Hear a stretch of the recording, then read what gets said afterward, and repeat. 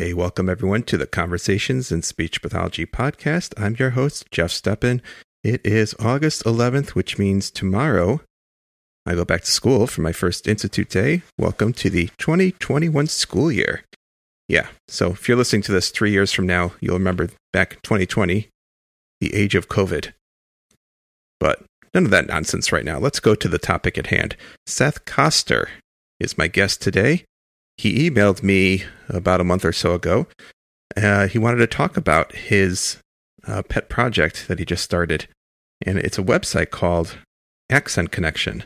This website is akin to something like Uber or Airbnb in that it takes advantage of what they call the connection economy. So if you're a therapist who is providing accent reduction, modification, dialect acquisition, whatever you want to call it, and you're looking for clients, or vice versa, if you're a client who's looking to acquire an accent, to reduce an accent, whatever you want to call it, this is a place for both consumer and provider to meet. And it's not a platform per se, so the therapy is done elsewhere, but it's basically a way for those two people to meet and to do therapy ostensibly over the web.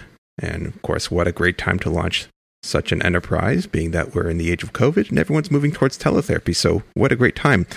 But the bigger issue is that I wanted to have Seth on because his story is actually very interesting. He's an American speech pathologist who's now living in Vietnam. And I wanted to hear how that came to be. Our conversation, by the way, begins as we are talking about whether mask wearing is something that is a daily occurrence in Vietnam or not. Now, when I recorded this, Vietnam's numbers of COVID were pretty much non-existent. After we recorded this podcast, however, within right about the time I released it, the numbers started to creep up again. I'm not sure where it is today as I'm releasing this, but hopefully that number becomes zero again real soon. Okay, here we go. People are to some extent, but I think that at this point, just because it's been so long, that a lot of that has kind of gone by the wayside. But there's kind of a mask culture here anyway. So for one thing, because there's a big motorbike culture here, so people wear the cloth masks a lot. So it's just reasonably common. So I don't know if people are wearing masks because of COVID or because they just wear masks. Okay. All right. Yeah. Well, okay, let's jump into your story because when you emailed me, I was fascinated. I just did a Google search. I think you're from Maryland. Is that right? Well, no, I'm originally from Michigan. I grew up in Michigan, in and around Ann Arbor. And I kind of traveled the country for a while after that, after I was old enough to. And when I went back to school, I went back to Eastern Michigan. But then later on, when I did graduate school, I went to Howard University in Washington, D.C. Oh, okay. And and I had a house in Maryland. Actually, my mom ended up staying there afterwards when I moved away. But because I went to Howard University, in order to pay for my grad school, I actually did a scholarship through Prince George's County Public Schools. And I had to work there. Well, I didn't have to. I was privileged to work there for 1 year for every semester that they paid for. So I stayed there for a few years. And after that, one of the reasons why I went to Howard University was because I knew that at some point I kind of wanted to experience the outside world. So after that, I got the opportunity to work for the United States Navy Naval Hospital in Okinawa. Wow. And so it was an amazing opportunity. I moved out to Okinawa with them. I was working as a contractor, and I worked with EDIS, which is the early intervention program for in the United States military. And I don't know if you're aware. I don't know if your listeners are going to be aware. However, the United States military, because they have families go with military members overseas, they're required to supply the same education that is under IDEA. So in the same way that they have to provide regular education, they have to provide special education. And so, of course, Part C services are also required. And since I've been doing Part C early intervention for years for Prince George's County, I managed to get that opportunity, and just an amazing place to be. Okinawa is one of my favorite places in the world. Oh, man, it just it looks beautiful just from and of course it's also a blue zone, as they say. Do the people look as healthy as the book suggests? There was a Dan Butner, I think. Are you familiar with the book at all? I'm not. Oh, What book is this? so yeah, Dan. I think I'm hoping I'm pronouncing his name right. Dan Butner. He traveled the world. He's a journalist, I believe, and he wrote a book called The Blue Zones, and it outlines the healthiest people in the world, which communities. And so one of the communities that he focused on was Okinawa, and he's examining the diets, and he found that plant-based diets tended to correlate with increased longevity, and the Okinawan diet, I guess, is a very healthy one. Okinawans, I think, have many of them live well into their 90s, hundreds. Yeah, it sounds very accurate to me. I know that when I was there, somebody actually told me a story because one of their teachers was, and I think he was studying calligraphy or something. I'm not exactly sure, but a lot of people, when they're in Okinawa, they try to kind of absorb the culture as one would. And one of his teachers had to attend the funeral of her. Somebody who was close to her. I'm not sure if it was a teacher or somebody else who was high in the community. And the teacher of my friend was close to 100 years old, and she rode her bicycle to the funeral. So that probably correlates pretty well with the blue zone idea. Yeah, you find a lot of very healthy people in Okinawa. One of the things that they eat, and I don't know if this is true or not, but they always told me that Goya, which is a bitter, they call it bitter melon. It's terrible in my opinion. I don't enjoy it, but I ate it, of course, when I was there. But they say that's kind of the secret to the long life, I guess. But I'm not sure if it's worth it to me to eat Goya for 20 years to get an extra 6 months. But, well, that's the things I remember. Like with each region, they talked about a specific food that was that he kind of with Sardinians, I think it was Kananu wine. In Okinawa, I think it was that. I'm like, there was a food that Okinawans that could have been at the Goya. Yeah. Anyway, so you said in Sardinia they get a wine that makes them live longer? There's a wine in Sardinia. I'm hoping I pronounced this right. Kananu. I've actually had it once. It's supposed to be extremely high in that chemical compound resveratrol that it was very popular in the 90s, I think, is they first discovered this compound that they felt. So people, of course, take that in supplement form, and who knows? I don't think in the supplement form it's concentrated enough to do much. But so they drink this stuff on a daily basis, is what I'm told. It's a very European wine culture anyway, and so they say that this wine is one secret of their success, of their longevity. Who knows? I feel like I went to a country where you had to eat bitter vegetables, and yet there was another country where you got to drink wine for the exact same benefit. I'm not sure I got the better end of that deal. But they need to create a diet that takes one aspect of each one of the blue zones that he discussed. Have the Goya, have this Kananu wine on a daily basis. But I like you're alluding to, I think one of the secrets of their success is that they move around a lot. Yeah. They walk, they bike. That's a really good point. Okinawa, I don't know if you've ever been to the main islands of Japan, but there's huge train and subway systems, and you can get around really, really easily there. Okinawa, of course, being an island, they don't have that, and their bus system is much more rudimentary. And so there's a lot of people on bicycles all the time, especially when you get away from the like Naha's the big city on the main island of Okinawa. If you go kind of further north, there's a lot of people on bicycles. So there is a lot of exercise and movement. Yeah, absolutely. Yeah. I think the air is probably really good too. The what now? Breeze. The air. Oh, the air. You can always feel the breeze from one side of the island kind of blowing over you to the other side of the island. It just feels very fresh. Oh, okay. Yeah. I have to say, Japan, you were asking if I've ever been there. That's one of my dream destinations. International travel is my number one place I want to go next. Japan is an awesome country. I thoroughly enjoyed Japan. I would probably still be in Japan if I hadn't ended up kind of wandering down the path that I ended up here, getting to Vietnam. In fact, that's kind of where I ended up going. I kind of traveled upwards. I grew up in Michigan. Yeah. So one of my goals was always to end up at the end of days on the equator in a hammock because I was so tired of snow growing up. Right. But going from Okinawa, I actually went the wrong way and I went north to the main islands of Japan. Okinawa is beautiful, but you get a little bit of island fever after a little while, or at least I did, because there's only so much you can do on an island that size. And I know that a lot of people who lived on Guam for years, and I can't even imagine because it's much, much smaller. Mm-hmm.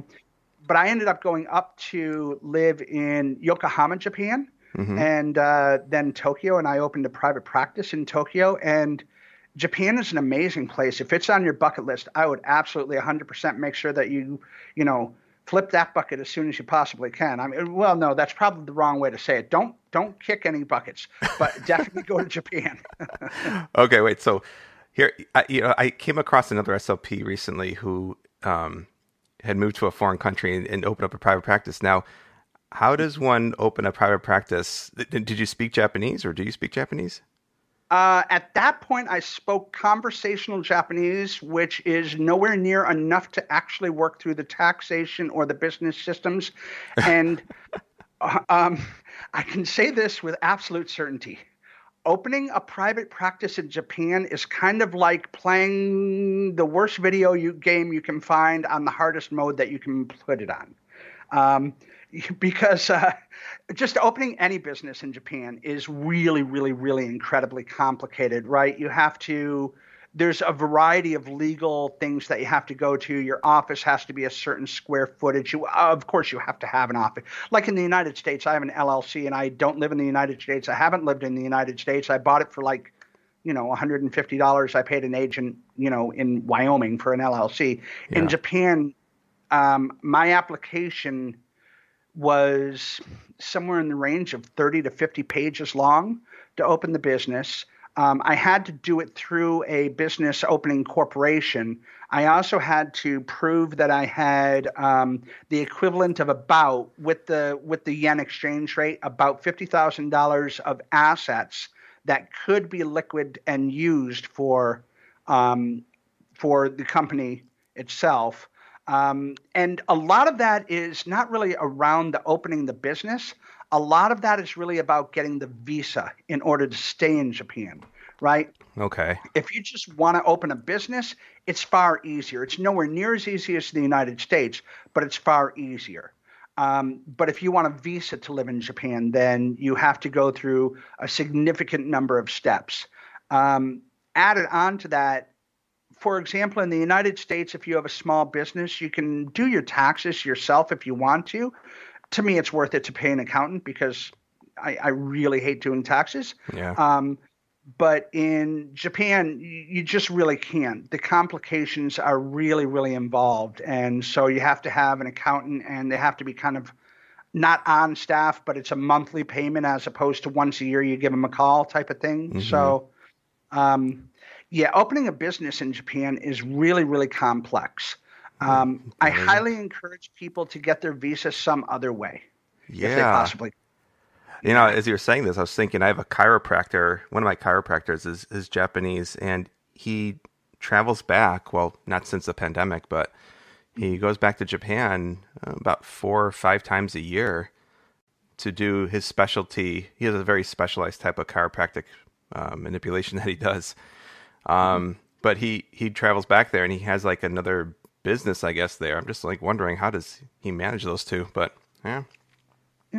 I would imagine as a Japanese person, he probably has a significantly easier time of navigating a lot of it. One of the really neat things about Japan, actually, and well, it's neat to me, but I'm a little geeky about countries, is, for example, the worst place that you can imagine going in the United States is probably the DMV, right? Like, right. Yeah. That sounds awful. in Japan, your ward office is a wonderful place to go. They are super helpful. They are super fast. They want to see you succeed. They will help you find the right way to do anything for the least cost that you can possibly do it. And so I would imagine that as a Japanese person, for him, it's reasonably easy because he doesn't have the same language barrier. Oh, okay. Yeah. I'm sure that the tax code is still very complicated and that he's paying somebody to do his taxes for him. Yeah. But probably a lot of the other parts of it, because just to get a business bank account in Japan, it's very, very complicated. You have to have your company seals and all sorts of things like that. But those are things that I'm sure he would be able to figure out being Japanese. It's interesting how much cultural knowledge people have, isn't it? It is fascinating. Yeah, I'm listening to this, and of course I'm thinking I'm so fascinated. I wanted to almost do another episode on just applying speech pathology, like how it's practiced throughout the world, and just the cultural differences that go into treatment decisions. Patient preferences. What do they consider more important? I mean, is voice more important in one country or part of the world than another? So there's so much to mind there. By itself and for speech pathology. So. Yeah, I agree 100%. And I have experience in a few countries, but I'm sure that there are people who have like a lot of experience in a variety of other ones. But like from my own perspective, it was really interesting seeing how it works in Japan and then later on in Vietnam. Because in Japan, it's not like we have to have master's degrees in the United States. In Australia, you have to have a bachelor's degree, et cetera. In Japan, it's much more of a technician type of field. Oh, really? Everything is everything is directed by the doctor. Mm-hmm. And so there isn't a lot of diagnoses or prognoses or planning that are necessarily done by the speech therapist in Japan. And instead, they really kind of work through the programs that they have, right? For example, if somebody was going to do Lee Silverman, right, the speech therapist would do Lee Silverman, but they would be very, very good at doing it exactly how it's done. But they would not be the person who would decide that Lee Silverman was the appropriate thing to do for this client. That's not to say that Lee Silverman is done in Japan, but you kind of get my meaning? Yeah. So if the decision to do LSVT was made, who is it? The doctor making that decision? I mean, would the doctor even know of all the different types of interventions to make an informed decision? That's a good question. I have an American-centric view on it, so I'm not sure that my view is accurate, but from my personal view, I don't think that doctors generally do, but keeping in mind that that's my own cultural kind of imperative, right? So sure. I don't know that I'm right, but my view is that they really can't possibly, because you can't know all of the treatments for PT, OT, speech, etc. Sure. And know general practice medicine all at once. I would think that would just be really – I have a hard enough time knowing enough about speech therapy to do speech therapy, right? That's true. So, yeah. So you grew up in Michigan. You traveled a little bit, kind of went to college, got your master's, worked in the Prince George's County schools, went to Okinawa, and then when you opened up this private practice in Japan, did you specialize in pediatrics, adults, both? I was open to anything because I needed to eat.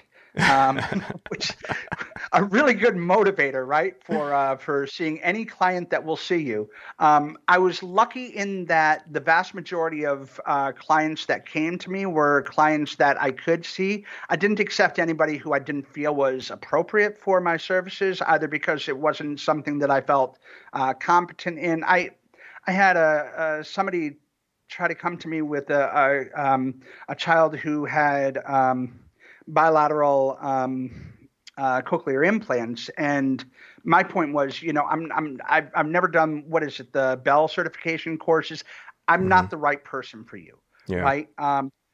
But the vast majority of people who came to me were immigrants to Japan from primarily countries like India and countries where they were coming to create, either a better life or to do what their company wanted them to do, which was to go to Japan to, work. And they had children who could not be served by the local speech therapy services, because speech therapy in Japan is primarily based around the medical model. Yeah. There is speech therapy for example, kids with autism, but for the most part, those children are kind of put into special schools as opposed to the inclusion. And keep in mind that, my knowledge is about 4 or 5 years old, so some of this may have changed. But my understanding of it at that point was that most of these kids ended up being put into special schools as opposed to being in kind of an inclusion model that we use in the United States. And it was pretty much purely in Japanese. In fact, I would say it is purely in Japanese that these students were provided with therapy. Very interesting. Yeah. So for the clients that you did see, so they're all, for the most part, folks coming in from other countries, and you saw both adults and peds in that area. I'm just curious, while you were in private practice there, did you connect with other speech therapists, Japanese? Yeah, I actually connected up with Japanese as well as foreigners. When I was in Okinawa, I was working there with the U.S. military, of course, with Department of Navy. And I had a friend there who had been a PT there for, I don't know, like years, 10 years, something like that, for a long time. And she had a really close connection with the PT-OT school that was there, which is like speech. It's a technical college. It's not a full bachelor's degree. It's a technical college. So I connected up with them and spent a significant time just talking to students there about what it was like in the United States, things like that. And then when I went to the main islands, they connected me up with some people up in the main islands of Japan so that I could learn, so that I could just have kind of professional networking there. Not that it wasn't really about getting clients. It was really just about having people to talk with. But also in Tokyo, there's a group led by a speech path by the name of Marcia Rosenberg, who has been in Japan for a long time. I don't even know how long. She and her husband have been there forever. And she actually runs a group of foreign speech language pathologists in Japan. Oh, cool. So yeah, every few months she would have a meeting at her house, and she had a beautiful house right in Tokyo. And we would all go there, and we would kind of have fellowship and talk. And if you wanted to, you could then kind of, find people that you felt like you wanted to connect with separately from that. But it was also a nice opportunity for example, JAS. I think it's Japan Association of Speech and Language Speech. I don't remember the full thing, but it's essentially the ASHA of Japan. Here and there, representative, and I'm not sure exactly how high up in the organization, but a representative would come and invite us to things, to events that JAS, whatever, was putting on, conferences, things like that. So you got the opportunity there to have both professional fellowship with people from English-speaking countries, because it wasn't always in the United States. We had a variety, but also the Japanese therapists. So that was very interesting. Nice. Yeah. That's very nice. I'm sure you have connections that you keep in contact with today. Yeah, absolutely, yeah. And I send people over to them when they're not appropriate for my services, generally. Yeah. So how long did you stay in Japan for? I stayed in Japan. I'm gonna say probably 4 years, maybe something like that. And keep in mind that there was a pretty big gap between me, ending high school and going back to college. And that's kind of a story in and of itself. In 1997, I was in a car accident and I had to do my own rehabilitation. So there was a gap there. So I've been a speech path for about 10 years, not the 20 plus that one might expect when somebody's getting close to 50. So I was there for about 3 years-ish, and I've been maybe 3 years about that. And I've been here for about 3, 4. So maybe, yeah, around that, 3 to 4 in both places. Okay. So what made you move on to Vietnam then? You know, that's actually interesting because weird side trip here. My mom, she was a speech path. One of the big reasons why I ended up being a speech path is because I grew up around it. She was one of the earliest people to work with computers and head injury back in the 70s. And I grew up in her office, essentially. And some of my earliest memories were her presenting for conferences at ASHA about, using the old apples with head injured people. And when I was looking around at the end of kind of my time in Tokyo, well, about halfway through my time in Tokyo, my mom was getting close to retirement age, and a very sad thing happened. She was doing early intervention, where, as I'm sure you're aware, you drive to kids' houses, right? And interestingly, that's exactly what I did in Tokyo. Only I took the train to everybody's house, which is an adventure in itself. That's a fun thing. But yeah, she was her car was hit by a semi truck, and so she had to do an early retirement medically. And no, yeah, absolutely. It was not the way that she wanted to stop working. And I knew that my mom was getting older, and I knew that there were some things that I really wanted to do with her. And one of those things was that I wanted to be able to show her kind of the parts of the world that I had seen. When she got married to my dad, she thought that my dad had seen the world because he talked about it all the time, but it turns out that he had just planned trips, but never actually been able to go on them. So I wanted her to be able to see the world. Yeah. And so I planned out a trip. And I took my younger brother. He's adopted from Colombia, and he has some pretty significant learning disabilities. I took him and my mom from Japan to, where was it? I think up to South Korea, then Vietnam after that, then Thailand, and then I think India, yep, and finally Israel, because my mom wanted to see Israel. Of course, my mom was Jewish, so something very important to my mom was seeing Israel. Okay. And in the course of that journey, one of the things that I saw was just in Vietnam, the level of need that there was. And so when I got back to Japan after all of this, I looked around to see if there was something I could do, because there was kind of a confluence of things coming together that made me feel like I wanted to be useful. One, I'm not really a big city type of person, so living in Tokyo made me feel kind of lonely, but not lonely, just disconnected. Does that make sense? I think so. Yeah. I mean, you're living in a big city. I mean, obviously Tokyo's a very crowded city, from what I gather. But there's a lot of I think with I don't know if I'm making an assumption here, but I think there's a lot of, it's just more a cultural thing, a lot of sort of anonymity. There's a lot of people, but I think everyone's kind of into their own thing. I don't know if that's correct or if I'm completely off the mark. No, you're 100% right, and that's really, really well stated. People are into their own thing, and there's some culture around that. There's a lot of privacy in Tokyo. I can count the number of Japanese people's houses who I went to on 0 fingers, put it that way. And I had a lot of Japanese friends, but you just don't do that. Yeah. And so I was disconnected, and I also saw that in Vietnam there was just a lot of people who really, like, it's a very young culture, right? It's a young country. Not a young culture, but a young country. It's a very old culture, but a young country. And people want to do things. They want to achieve things. And that really drew me in. And I could see that there was a real need for people to be useful here in terms of speech pathology, or in terms of helping in some way.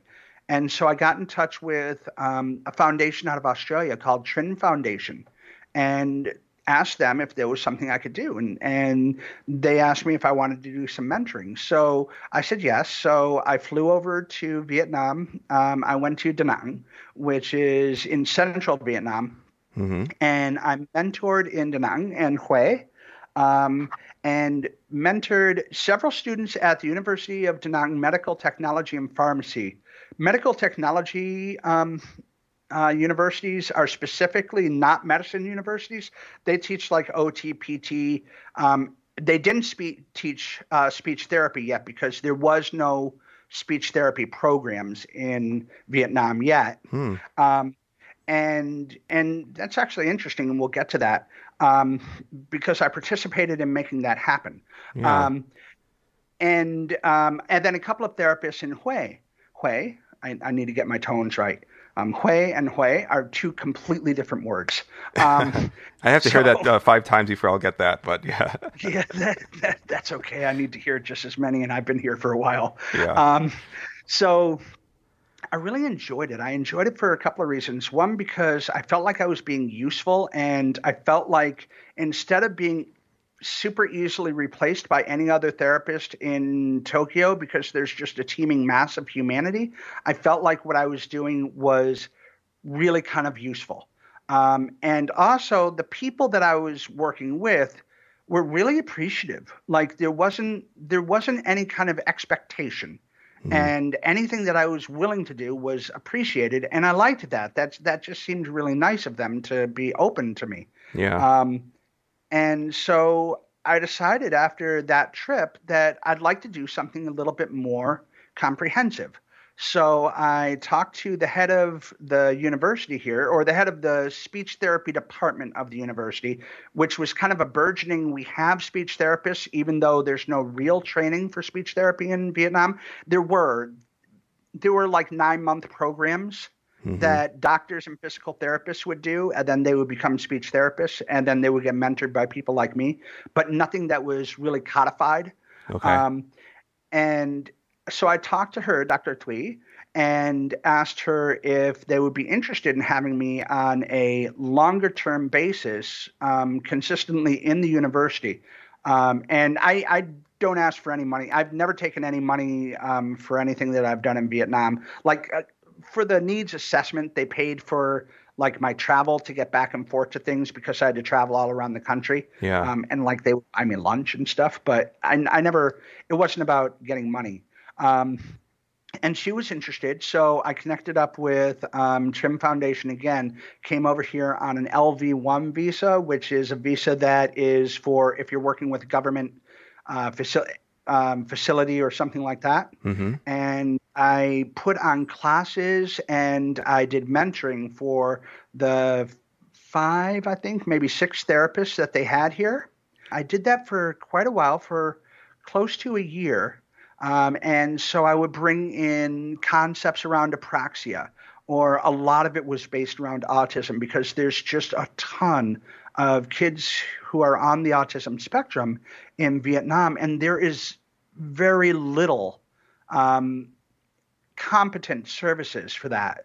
You hear really odd things from doctors, like a doctor here in Ho Chi Minh City told one family that they should send their child out to the provinces where one of the in-laws' family lived, because that way they would just be, they would have to learn the language because the city has less language or something, or I don't know. Okay. But it was just like, it just didn't make a whole lot of sense to me. Yeah.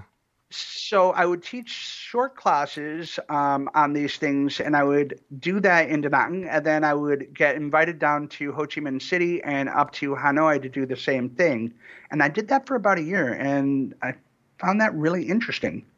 And that kind of leads into the next thing, where they wanted to establish university programs in Vietnam. Before that, there were none. There was Trin Foundation had for, I think, 4 years or so, 5 years maybe, put on essentially what are 9-month programs. Early on, they did things which were like a full year, I believe, maybe a bit longer. But later on, they just went down to 9-month programs. But the amount of information you have, obviously, about speech therapy from 9 months is just not enough. Barely scratching the surface, yeah. Yeah, exactly right. Especially when you're talking about going everything from feeding, on through. Yeah, it's so much. Yeah, I mean, I'm not competent in everything. I'm competent in about maybe, 25% of speech pathology as far as I'm concerned, just because I haven't practiced so many things, right? Right. Yeah. Yeah. Definitely. Yeah. So, So you helped. Okay. mhm. I just want to back up for 1 second. Sure thing, sure thing. So when you traveled to Vietnam the first time with your mom and your younger brother, you how did you determine what the need was, if any? Like while you're traveling as a tourist, did you at the same time sort of just do some web searches? Did you kind of look through the yellow pages? How did you determine what the state of play was in Vietnam? That's a very good question, and it speaks to my incredibly poor planning abilities, actually. Um, I happened to show up in Vietnam in the middle of Tet Holiday, which Tet Holiday is essentially it's the Lunar New Year. So, like the Chinese New Year, they call it the Chinese New Year, and in Vietnam they call it Tet, Okay. and it's like everybody celebrates Tet Holiday, and everybody goes home. So we showed up in Hanoi, and virtually nobody was there except for people who were stuck there. And that meant it was mostly older people who were homeless or people who had children with disabilities because they couldn't leave and they were very poor, or you know what I mean? So Mm-hmm. essentially, I showed up to a city where on any other, several weeks of the year that I would have shown up, it would have just been super touristy. But when I showed up, everybody that I saw, everything that I saw was just kind of the people who are left over when the tourists and the business people and all of those people are gone. Mm-hmm. Um, and in Vietnam, it's not a very rich country. It's very apparent when you see people who have some pretty significant disabilities. And for example, they may be spending their day walking around trying to sell lottery tickets. That's a very common thing here. Mm-hmm. And you'll find a lot of people who have disabilities just kind of walk up to you at a cafe and try to sell you a lottery ticket. And it costs 10,000 Vietnamese dong, which is about 40 cents, I think, Okay. for a ticket. 10,000. Yeah, it's about 24,000 to a dollar, which means that you're a millionaire if you have $45 in this country, which is, interesting, right? Yeah. Um, Yeah. so it's all out there for the world to see because there's nowhere to go. Yeah. And at that point, all of the window dressing around it was kind of gone in terms of the tourists and all of the rest of that. So it was just very apparent to me.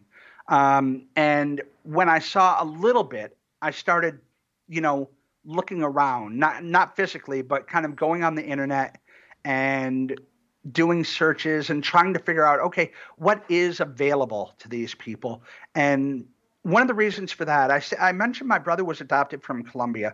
One of my very early memories is that when we went to go get my brother, and we got him when he was 2, which made me 4, there was a boy, and at the orphanage in Colombia, the name of the orphanage was Fana. I don't know what it translates to, Mm-hmm. but it was Fana. And there was a boy. Once you turn 13 years old, you just have to leave the orphanage.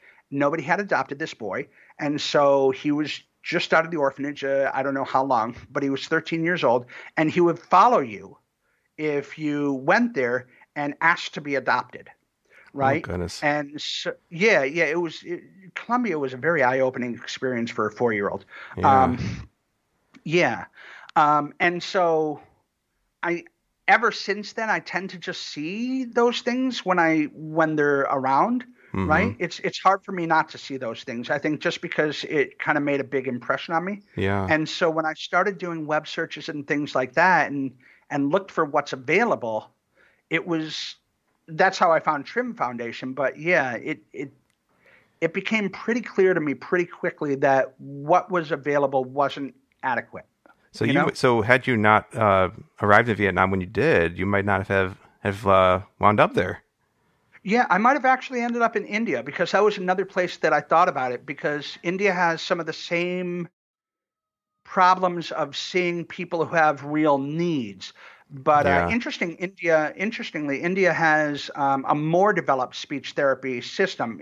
I don't know how long it's been developed. I've talked to some Indian speech therapists, and I know that there's licensing and everything. So how did you come to then developing this university program? Get back to that. I wouldn't say I didn't develop it. I worked on the team that developed it. Okay. Right. Yeah. So there were a couple of nonprofit organizations that worked together. There was MCMV, which I never remember what it stands for, along with Trin Foundation, worked together to do this.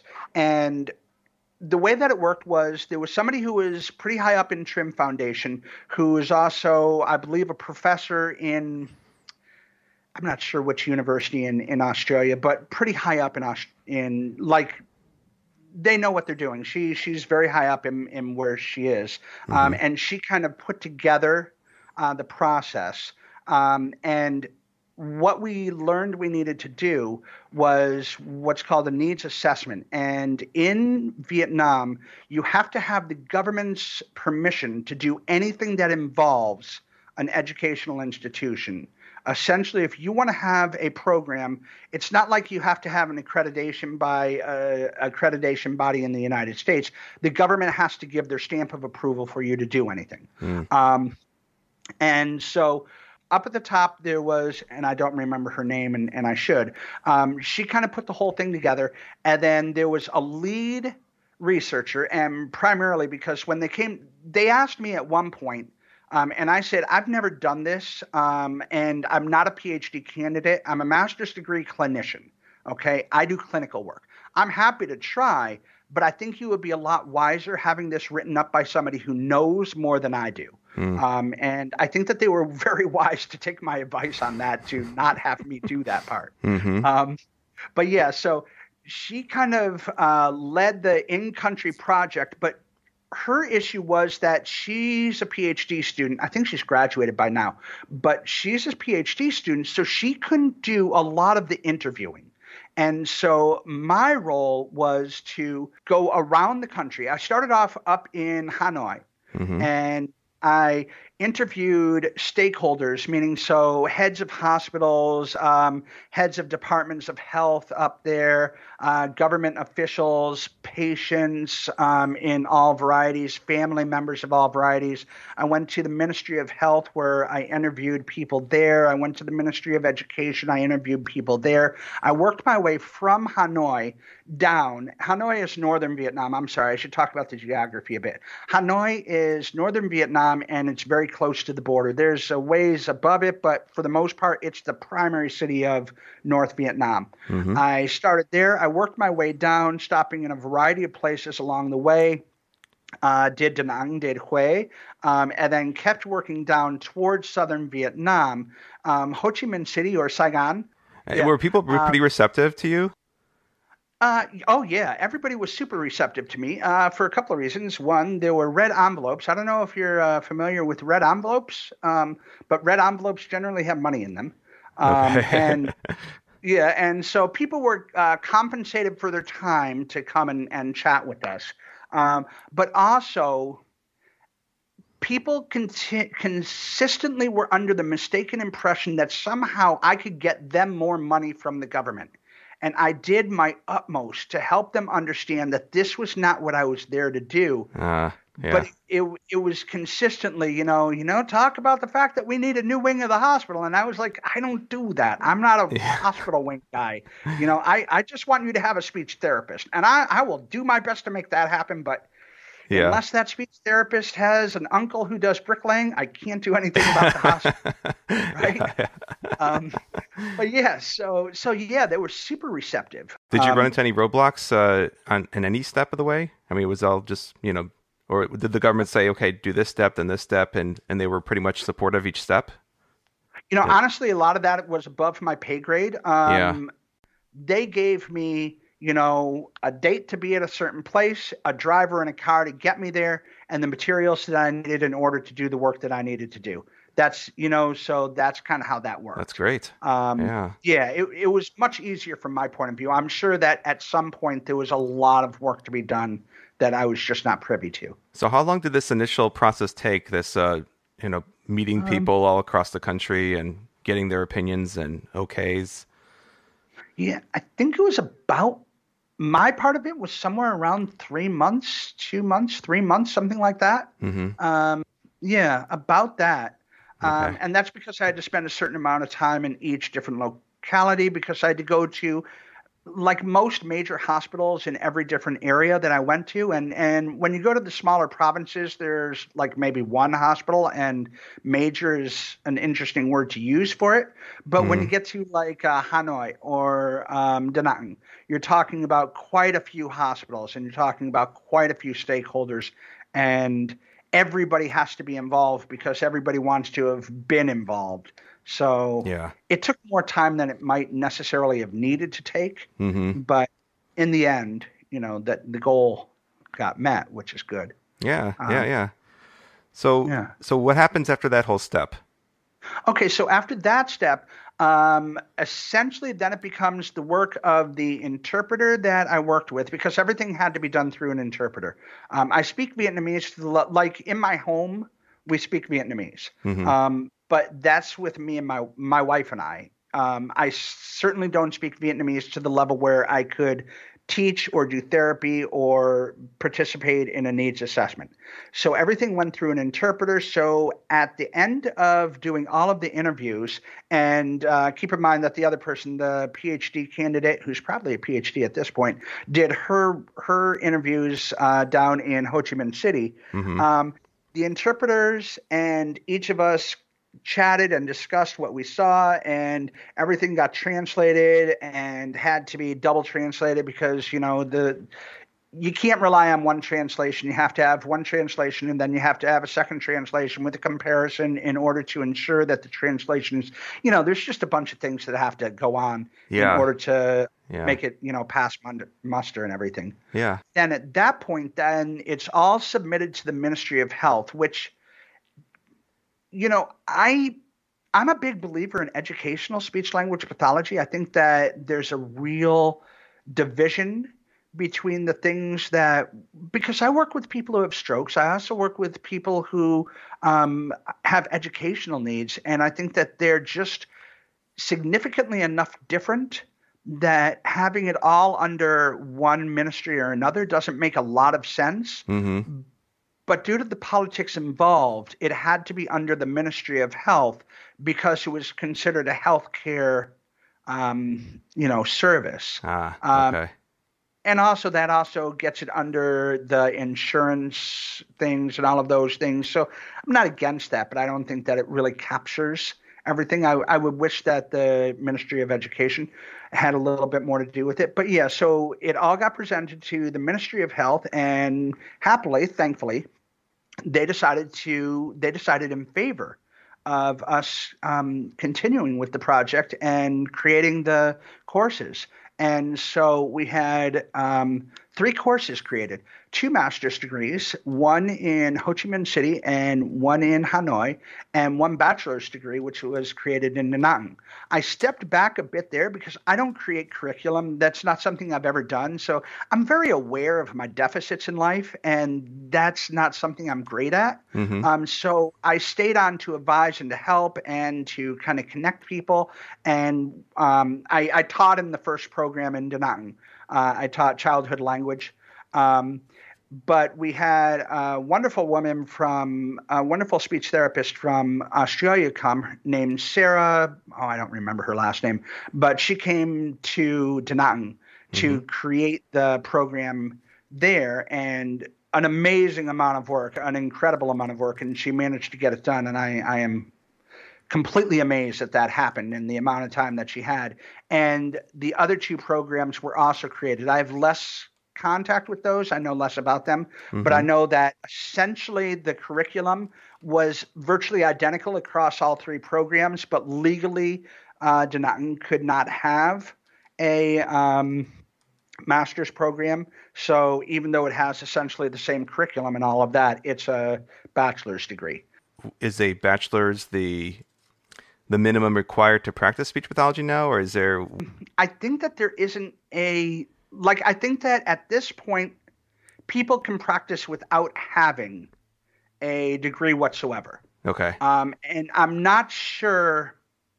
one of the things to keep in mind about Vietnam is that although there's a lot of laws in Vietnam, there is not necessarily the money to as stringently enforce them as one might hope in some cases. Okay. And so and part of that also is that if you don't have any speech therapists and all you have are the 65 people who have been through 9-month programs, do you just say, you know what, no, you can't do it? Or do you say, we have, a huge population of kids with autism. We have the need.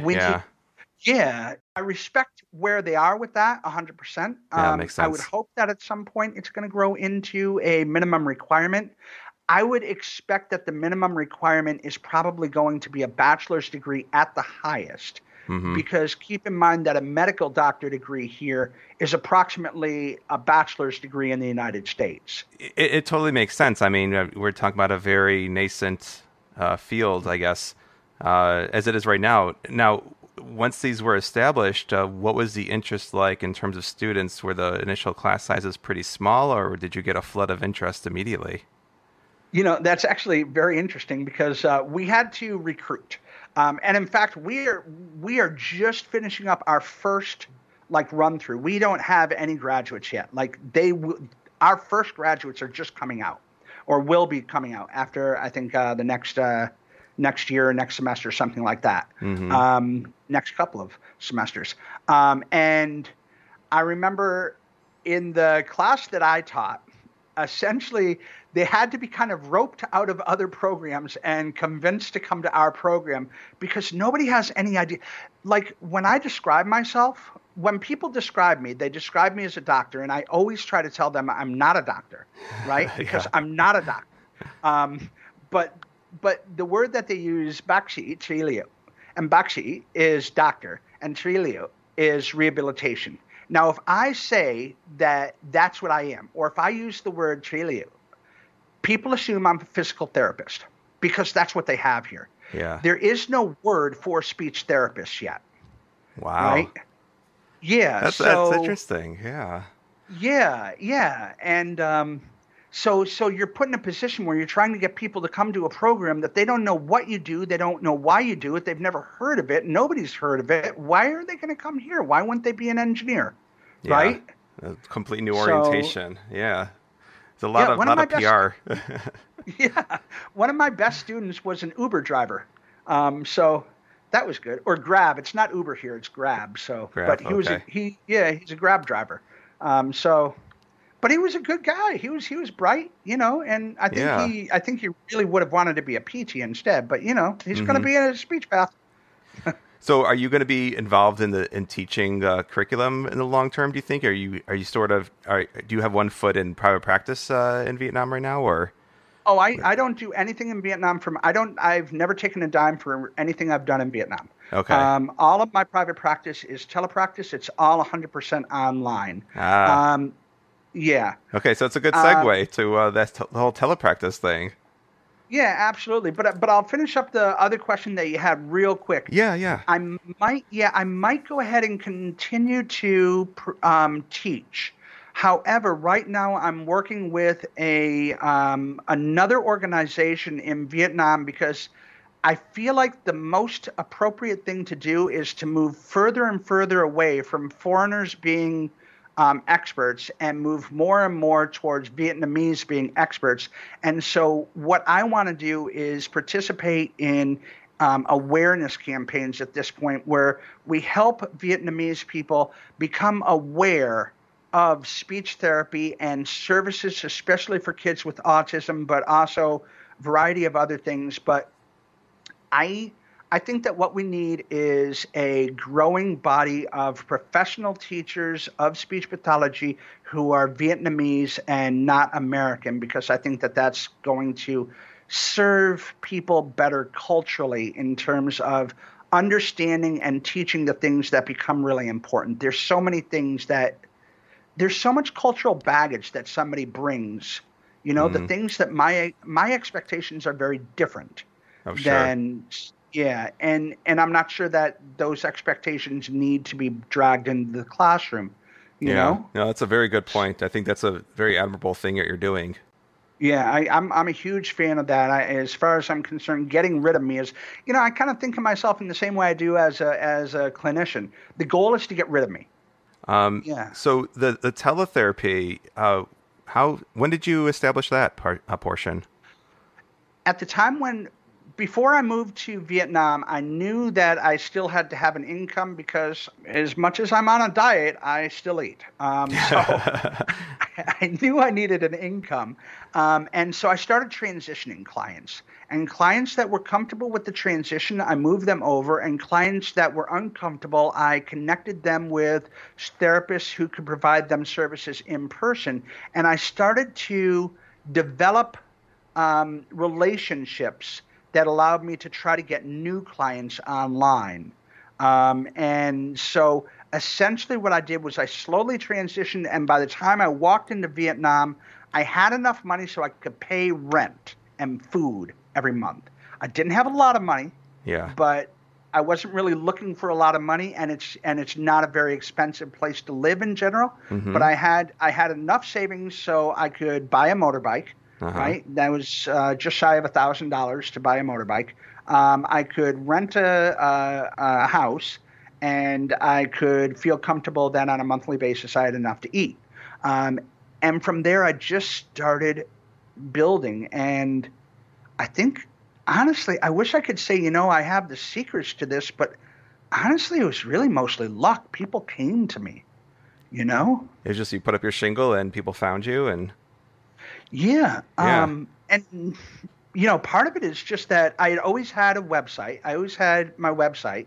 And people would bounce in and they would find me. And I have some long-term clients. For example, one of the things that I've always spent a lot of time with is kids who are very involved from a very young age.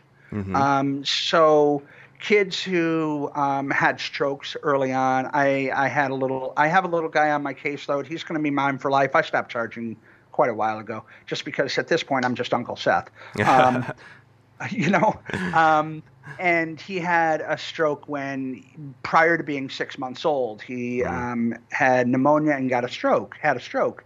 And so I have a variety of clients who are reasonably long-term, and for the most part, the things that I specialize in are things that a lot of people like. There's not a lot of people who really focus on executive function skills in middle school and before and early high school. And I'm very focused on. I'm kind of focused on a passion-based learning system. I want to find out what you love, and I want us to do our therapy through that. Mm-hmm.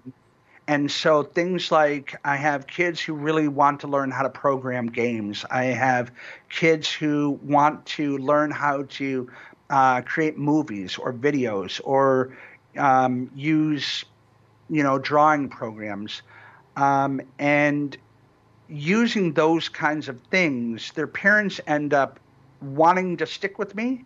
I think partially because they know that the therapy is effective. My kids generally do better in school than they were doing before. Mm-hmm. Of course, sometimes it's a hard slog. But also I think that they just see that their kids are happily engaged in something useful aside from looking at a phone or a computer screen or what I mean, like a video game. Yeah, well, I think it's cool because I try to do that too as much as possible. You're just taking their interest and you try to embed the therapy within that. Mm-hmm. Yeah, it's very cool, isn't it? Yeah. I mean, as a therapist, you don't want to be bored just doing drill and kill stuff. Totally. Yeah. You want to be doing what they're interested in because you want to see the passion, you want to see the spark, the interest. And then you kind of build off of that, right? Exactly. Yeah. I wanted to wrap up in talking about accent connection. Absolutely. So one of the things that, as I said, I got lucky in that I have enough clients in general to be comfortable. Mm-hmm. But one of the things that's always been a pain point for me for doing telepractice has been, how do I get clients, right? And over the years, I've tried all sorts of things, ads, this, that, the other thing. And it's just always been one of those really hard things for me. And it may be just that I'm a speech path and I'm not an advertising executive. But it occurred to me, especially seeing how many people are uncomfortable with the rates that sometimes get thrown around in the telepractice world, that I'm probably not the only person. Oh, yeah. And so I thought, you know what? Why don't we solve this? Let's get this figured out so that everybody can kind of have their boat rising on a tide together. And so I put together a website called accentconnection.com. And what it is, and this is kind of a weird way to describe it, but I kind of think of it like a dating site. Mm-hmm. Only instead of finding a date, what you find is a client. So a speech therapist who is interested in doing accent modification, accent reduction, or accent acquisition. And I believe in all three of those terms. Personally, for me, for my Vietnamese, I need accent reduction. I don't need modification. I don't have a different accent. I just don't have. I just don't sound good in Vietnamese. The subtleties, right? Yeah. And I get the arguments for all three of them, and I'm apolitical on those arguments. But I believe that everybody has a right to search for the services that they want to get. Sure. And so I don't lock anybody down to anything in that way. Yeah. So I put it together. I put the website together. I hired in a team to do that. I've done all of my own websites, but I really want this to be really good, really professional, really done right so that people can use it. And I put it together from a basis of what would I want as a professional to be able to get out of this service. And what I wanted was a reasonably low cost. I wanted to know that I was going to get enough time to try it out so that I wasn't putting any money in until I knew I was getting money out of it. Mm-hmm. I wanted it to be a low enough cost so that I knew that I was making money from it. And I wanted it to be easy enough so that I didn't have to do a whole lot of things. I wanted to just show up, put up my profile, and kind of sit back. Mm-hmm. And so that's what I made it for people who are looking for that. And my job and our whole advertising thing is to bring clients to people who want clients. I have a lot of hopes for it. Yeah. How long's it been up, by the way?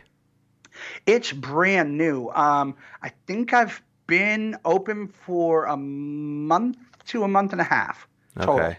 I think it's a great idea on so many levels. I mean, I haven't seen an idea like that or a website like that to begin with. Mm-hmm. B, I love it. I mean, it's going to be a global thing. I'm hoping. Yeah. I mean, it could potentially just be something that people all over the world. It's and accent modification, reduction, whatever you want to call it. It's growing, and I think there's there's definitely this need of how do we fulfill the needs of clients overseas. And I know I've heard of SLPs before who have worked with over Skype and over other platforms, but I think that it'd be so nice to have like a central place, a place where clients and providers can meet each other. I'll definitely link that in the show notes. I hope that people find it. And are you getting any users yet? Have any bites so far? Yeah, we do actually. We have what I've been told is a pretty significant start to our mailing list. We have close to 100 people who have already signed up to the mailing list. We have not a huge number of users, but we do have more than I expected over the first month. Our advertising hasn't even really ramped up. We're getting a really good response. And one of the really nice things that I'm seeing is that people are putting down the kinds of amounts that they're expecting as their rates that are matching up with I did a bunch of research beforehand, and they're matching up with what students were thinking would be an appropriate amount to spend. So I feel like you said, that connection economy, people want to create connections and relationships. And that's something that I think is always going to be important. So and the timing is perfect. I mean, during the pandemic. Yeah, I mean, teletherapy is accelerating. It's a silver lining or anything, but yeah, you're right. Yeah, I mean, everyone's moving towards teletherapy, and the whole notion, at least here in the U.S., I don't know about the rest of the world, is that the pandemic has just accelerated a number of trends. One of those trends being teletherapy. So we'll see what happens there. But no, I think I just think it's a great idea, and I wish you a lot of success with it. Wonderful. Thank you very much. Yeah. I really appreciate it. I hope Okay. hopefully it becomes huge and everybody loves it and all of those wonderful things. And hopefully I get a bunch of clients out of that, because honestly, that was my primary motivation, was that I wanted to sign up to my own website. I hope so. Yeah. So I was just checking Accent Connection's website today, and I was looking up to see how many providers were on there, and there's quite a few. I have a feeling that Seth is onto something here. I'm sure the website is going to grow. I'm hoping that there are a good number of consumers who find it. At some point in the near future, I just might sign up on that website myself. Who knows? All right, so Seth, thank you so much for being on the show. As always, any comments, questions, concerns, rants, etc., send them my way, jeff@conversationsinspeech.com. Thank you all for listening, and I will see you next time. Stay safe.